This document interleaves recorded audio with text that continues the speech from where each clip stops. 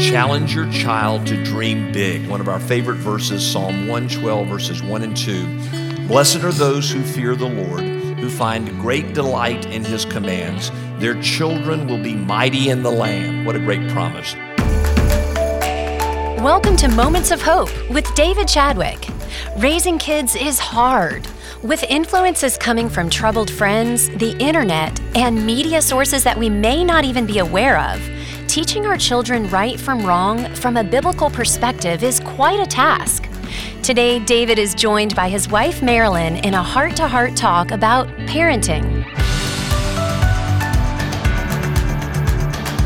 Today's message is on parenting. We're practicing what we preach. This is my beloved Marilynn, who most of you know. She has been my best friend and my wife, and we've had a great run. So we want to speak to you today about parenting, the questions we get asked from you about parenting, and we're going to do a different deal. Instead of trying to give you all the different tips, which will be embedded some in the message, we're going to talk about how to raise an extraordinary kid.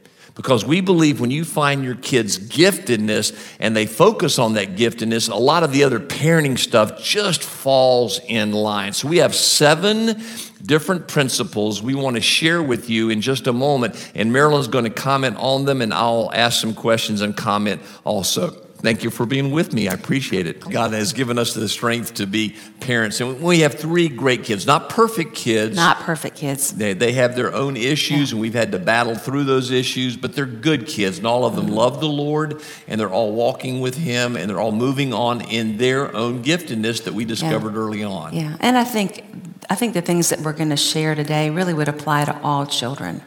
So let's look at these 7 principles that you have mostly come up with and you have authored, and I think they're profound and powerful. Let's go through each one. Here's the first one for those of us who want to raise extraordinary kids, not average kids, but extraordinary kids.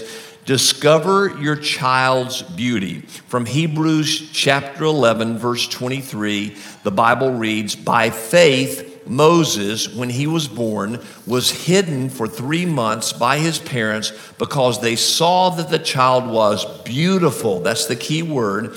"And they were not afraid of the king's edict." Marilynn, what does this mean?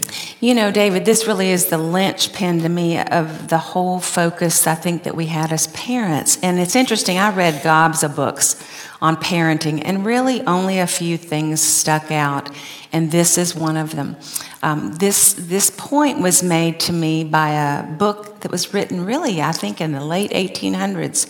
A 19th century theologian named Andrew Murray, South African guy, wrote a beautiful book. I don't even know if it's still in print. It's called Raising Your Children for Christ.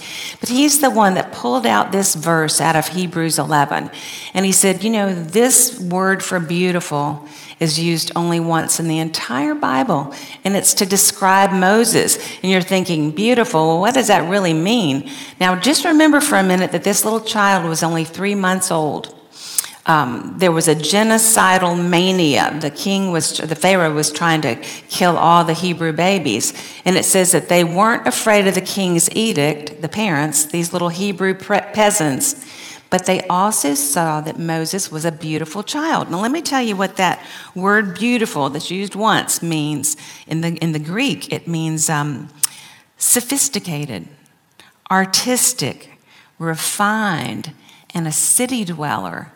3 months old. Now, how could they see that? And I think that they were given a spiritual insight into that child. Andrew Murray believes that you as a parent, all of you as parents, have the spiritual insight given to you by God to see the beauty in your child that maybe nobody else does. Later on, when I did a little more study on this word, I realized in digging a little bit deeper that it has another meaning, and this is the one I really want to focus on with you, and it means this: the child is beautiful in the sight of God. And friends, that's every child, isn't it? Yeah, every child has every some child beauty in the sight of God. beautiful in the sight of God. And each child's different, aren't they? Every child's whatever different. God gives them to be beautiful. And in you His guys sight. know that, who has even 2 children alike. But I think the point is, and this is what Andrew Murray said, it's one of your jobs as a parent. This was my favorite part, I think, as a parent, to be on this adventure of studying your child. Study your child, kind of watch them. I mean, from the earliest days on, to find out how God's made this child and help them. You'll have a lifelong process of helping this child unlock that beauty, unlock that giftedness. Another way that Greek word was translated was extraordinary. That's why we called it raising extraordinary kids. Not that our kids are extraordinary, but that when you're raising children for God with his wisdom and with his insight, he looks at your child. He sees them as beautiful in his eyes. He's going to allow you to see their beauty, and he wants you to see them as extraordinary. Which leads to the next point that, Marilynn, you've come up with in raising extraordinary kids, and that is grow your child with the grain. Looking at a very famous verse in parenting, Proverbs 22:6, but Marilyn's going to give you a different insight into it. It reads, train up a child in the way he should go. Even when he is old, he will not depart from it. Now, there's an interesting twist to this that you've discovered through the years. What is it? There's a little twist. You know, you read those verses and you say, okay, we'll raise them up as a Christian. And then hopefully if they wander, they'll come back. And when they're old, they'll stick with the gospel. And I think the point is raise them up. And the Amplified Version says something like this: train up a child in the way he or she should go, and in keeping with their gift or bent. And then it says this, and even when they're old, they'll not depart from it. You know, we don't need to assume that they're going to wander. I think let's assume that they're going to stay on track. But part of the way you raise them with a heart for God is to discern, and this kind of goes along with that point one, their beauty, but discern what their gift or bent is. They're all different. And it's exciting to help a child grow with the grain instead of against it. I'll never forget, one of ours, our youngest, happened to be really, really active. And we knew that from in utero, actually. And so active. And I remember one of his little preschool teachers said to me, I wonder if your little 3-year-old has an authority issue. I was just like, oh my goodness, he's my most compliant child, but he's just active. So I put him in a situation where he had some Montessori school education as a preschooler, great for kinesthetic learners. But then we funneled him into sports, and my goodness, you know, he's found a way to let that little motor take him across water really, really fast, and so is a swimmer, so he paid for college. Mm-hmm. So it's just with the grain, you know, in keeping with that gift or bent, and spiritual gifts too, I think. We saw one child start throwing balled up socks into lampshades when he was like 2 years old, and we went, duh, and he's now a scholarship basketball awardee. Our daughter, we saw a penchant for languages. And beautiful language ability. She had an amazing ability to grasp languages, and so we started putting her in a language immersion program. She learned how to speak French and Spanish fluently, was awarded the language award in her high school, and that allowed her to prosper. And it's interesting, you know, she did sports too, and really in a fine way, but the language was the part that I think just made music for her. But we saw it early on. We saw it early on. All three. And you know, James Dobson wrote a book called Hide or Seek. And I'll tell you, like I said, I only remember about 6 or 7 things that I read about kids with all these parenting books. Here's a second one. And he said this in Hide or Seek. He said, you know, you Christian parents need to realize what your kids are up against when they're out in this world. And they're going to be criticized for being Christians. If they walk with the Lord, they're going to get persecuted some. They're going to be mistreated. They'll be made fun of. And he said, but you can do 2 things to help vaccinate their self-esteem so that they don't let low self-esteem pull them off the gospel. He said, make sure, and I thought this was kind of cute, make sure you spend a reasonable amount of money on having decent clothes, nice haircuts, make them physically attractive. You know, with all the tricks of the trade that you have today, there's no reason you can't help your child be attractive. You know, nice hairdo, cute clothes. Don't let them feel like they're frumpy, and that's why people don't like them. So help them be reasonably physically attractive. Not everybody has to be drop dead gorgeous or super, super handsome, but just physically attractive, and then help them find a gift or talent to excel in.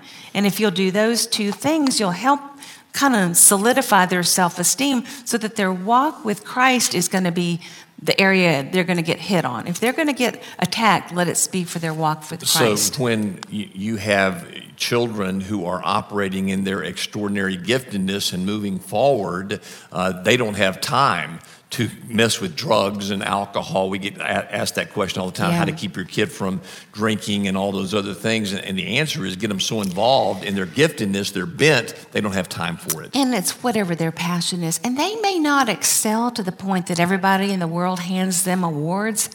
But you know what? If they find what they love, that's reward enough. And I think if they're passionate about whatever it is that they love and you help them go in that direction and then you're raising them for the Lord, I always told my kids, good grief, this is the one time in life where you can pursue your dreams and you got somebody else paying the bill. And if you're dumb enough to do drugs or alcohol, I feel sorry for you. I can't help you. Listen, if you do drugs or alcohol, you're on your own. Which leads to point number 3, and that is challenge your child to dream big. One of our favorite verses, Psalm 112, verses 1 and 2. Blessed are those who fear the Lord, who find great delight in his commands. Their children will be mighty in the land. What a great promise. Their children will be mighty in the land. The generation of the upright will be blessed. Well, you know, David, that principle, I think that's a promise that we took for ourselves. That's not so much a parenting tip about how to raise your children, but you know what? I took that promise for myself, you know, that if I was going to really seek after the Lord with my whole heart, which I think is a really important parenting tip, as a matter of fact. Seek after the Lord with your own heart and fear him and try to follow him in every way. It says our children will be mighty in the land. Now, other people might not know that they're mighty, but I'm going to know that they're mighty. And they're going to be maybe not outward leaders, but they're not going to be ones who follow the path of least resistance. They're going to be mighty in the land, and I think they'll make an impact on this world. I mean, good grief, this world is in such trouble. It's just as dark as I've ever seen it. And, you know, God needs your children and my children. He needs our children to be world changers in their own way, mighty in the land. Yeah, and it might mean also that we've got to be very engaged with them to keep them on the right track. This doesn't mean that we just let them go. We're still very involved. I mean, it's like a gardener in a garden, trying to nurture the plants, hands-on, being aware of the growth, weeds coming in, all those kind of things. It was high maintenance. It took a lot of time and effort. But I think if you get the first couple of things in place, you know, you see their beauty, you grow them with the grain, then it's going to be pretty easy to help them dream big. I'll tell you this, try to take special note of what's happening in your child's life around age 9 or 10, because my experience is some pretty great dreams begin to flourish at about age 9 or 10. And I don't know why that is. Ben Carson, who a lot of you know now, who's in the political circles, was a pediatric neurosurgeon, actually the chief of pediatric neurosurgery at Johns Hopkins for years. And he's been on my radar for he was 2 one of decades. Your heroes long before he became a potential Republican presidential candidate. Absolutely. He wrote the book Gifted Hands, and I mean, he had me at hello when I read that book because it's everything I believe. Now, he was raised in a situation where you would think this child will have anything but big dreams. The mother tried to commit suicide. He and his brother were pretty much left to their own while she was in the hospital. He was 10 years old. He was flunking. His brother was 12. He was flunking. But their mother, Sonia, had an encounter with Jesus Christ while she was in the hospital. Now, let me just tell you what was going on in her life at the time. She just found out her husband had a whole nother family. So he had left her for this other family. He'd carried on a double life all these years. She got married at age, I think it was 13. This is a pretty long number of years ago. This was back in the day. But anyway, she was married at 13 or 14, had the 2 boys, raising them on her own, found out this husband has another family. But the clincher for me is that she was illiterate. She couldn't read. But she accepted Jesus Christ, and she feels like one of the things that he encouraged her to do was to send the 2 boys, Ben and his brother, to the library every day. She wanted them to go to the library where she was working, and she said this, Benny, when you get home, you and Curtis, you need to write me a 1-page paper about the books that you read. Well, slowly, Ben started getting to be a better reader, and he started reading books on science, and then realized this was a passion of his. And then one of his school teachers noticed that this ghetto kid, being raised in a ghetto school, had a penchant for science. And the rest is history. He went on to get a full scholarship to Yale and then Johns Hopkins, and And the brothers succeeded too, didn't they? The brothers succeeded too. And many of you may know of Dr. Carson as the very first pioneer who separated twins that were joined, Siamese twins that were joined at the head. I mean, he's just such a man of distinction. But he began to dream big, and his mother helped him dream big. And the irony is she couldn't read herself. And she couldn't read or write. write. She was illiterate. She pretended like she would read Ben's papers. And somebody that knows her told me that Sonia Carson is really the hero of the story. Mm-hmm. But you have to realize that it was what happened when Jesus Christ transformed her heart.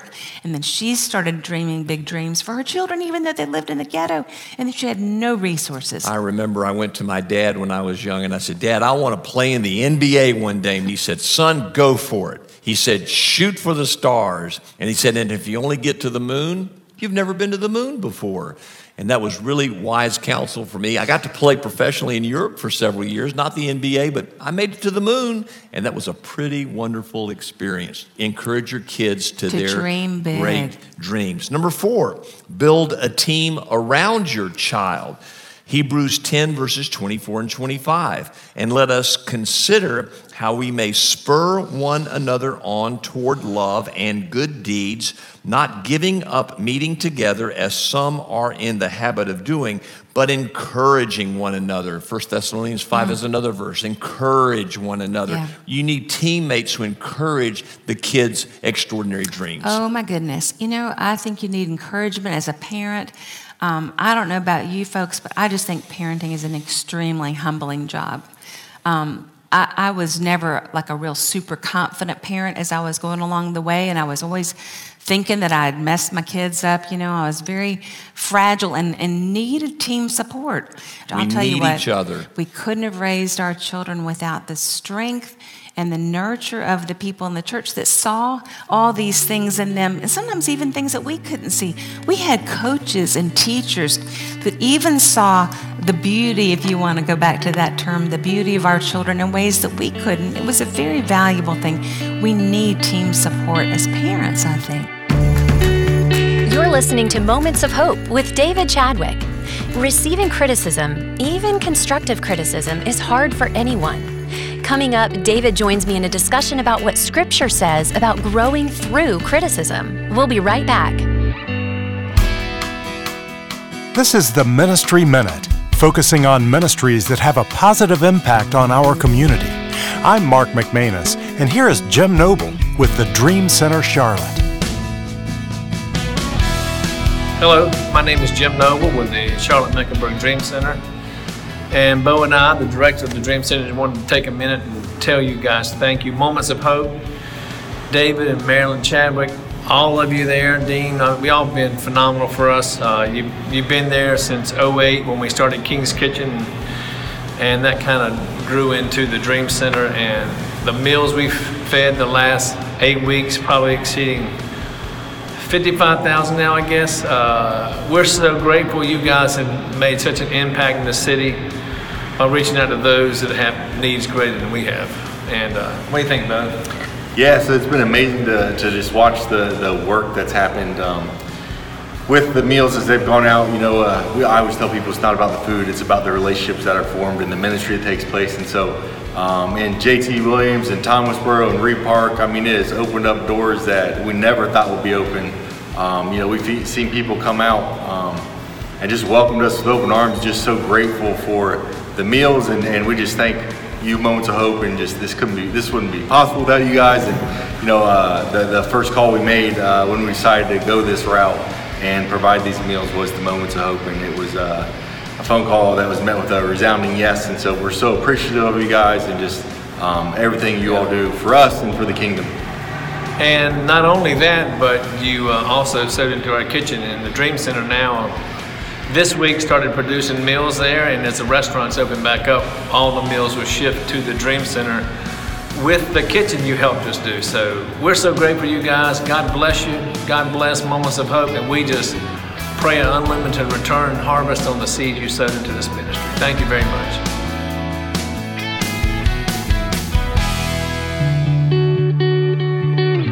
I'm Jen Houston. Thanks for listening today. Joining me in the studio is our pastor, David Chadwick. David, thanks so much for being with us today. Hi, Jen. Great being with you again today. Well, one of your recent devotions was called How to Avoid Criticism. I want to know how to do that. Well, let's talk about it because it's one of my Davidisms that I've learned through the years, and I'll talk at the end of this about what Davidisms are, but it's one that really has helped me a lot as I've learned this truth. Mm-hmm. None of us like criticism. It's just painful when we hear it, and we just don't like it. And here's a surefire way, though, that we can avoid any form of criticism in our lives. Are you ready, Jen? Yes. Here it is. Never stand up for anything. If you want to avoid criticism, never stand for anything. Many people fear criticism. It scorches their soul. It hurts their hearts.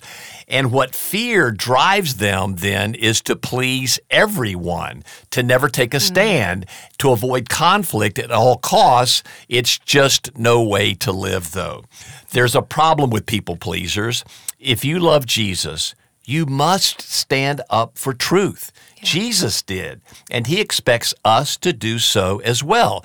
He says, for example, in John 15, that the pupil is not above the teacher, that if they criticize the teacher, they're going to criticize the pupil. We need to expect it to happen. It has been forewarned to us that we'll have tribulation in the world, John 16:33. Jesus said that we'll be persecuted if we stand for truth, especially. He said in Matthew 5:11, as they persecuted the prophets for preaching truth, so they'll persecute you if you preach truth. It's just a part of following Jesus. So if you're a people pleaser, you can't follow Jesus. If you're going to follow Jesus, you must take a stand, and that will invite criticism. Now, there's a good side to criticism, though, in Jesus' mind. Criticism proves you are truly standing for him. Wow. You are faithfully following him. Again, the only way to avoid criticism is to never stand for anything. But if you get criticism for following Jesus, it shows that you're standing for him. If you are standing for nothing, you're living a milquetoast, tepid life rooted in only pleasing yourself. Instead of pleasing people, though, folks, try this. Seek only to please God. Feel his daily smile. Hear his well done. Understand you're playing to an audience of one. Carson Wentz, the Philadelphia Eagles quarterback, has an organization he has founded called AO1. And trying to please Philadelphia Eagles fans is really something else. He realized that he plays to an audience of one. He's trying to please God and God alone. But when he does so, he recognizes he'll get some criticism from the world. And that, again, proves that you're faithfully following Jesus. When you do so, the opinions of others just don't greatly matter. This is such a good reminder for me, somebody who is naturally a middle child. I want to people please all the time, but this is such a good reminder. So do you want to give me a criticism today, Jen, of my Davidism, my moment of hope? Actually, I was thinking of a few. Oh, no. Well, that's okay if you have them because that helps me grow as well. And everyone, if you'd like to receive these daily Davidisms, which are phrases that I've learned through the years from coaches, mentors, my father, others, and you want to get them in a written form, please go to momentsofhopechurch.org. You can subscribe there. From my heart to yours at 7 a.m. every morning, I'll give you a written moment of hope.